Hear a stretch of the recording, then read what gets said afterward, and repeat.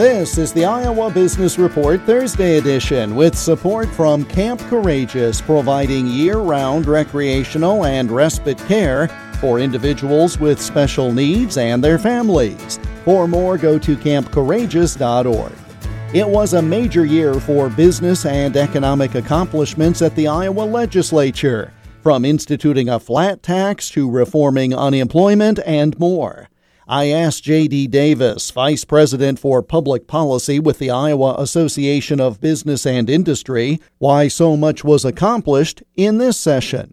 I think there were two things. I think that number one priority that the association was working on was unemployment reform, and we've been working on that for a period of years. And the awareness was there now in the legislature. It was time to get going on that. The governor made it a priority in her State of the State address. And then the second thing that really helped this year was that typically the end of sessions become time for tax talk.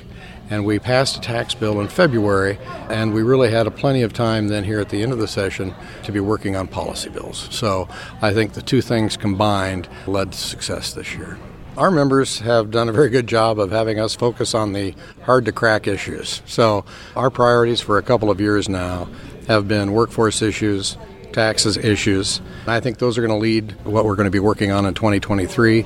Our full conversation with the Iowa ABI Public Policy team can be heard by listening to the podcast of the most recent Iowa Business Report weekend program at totallyiowa.com.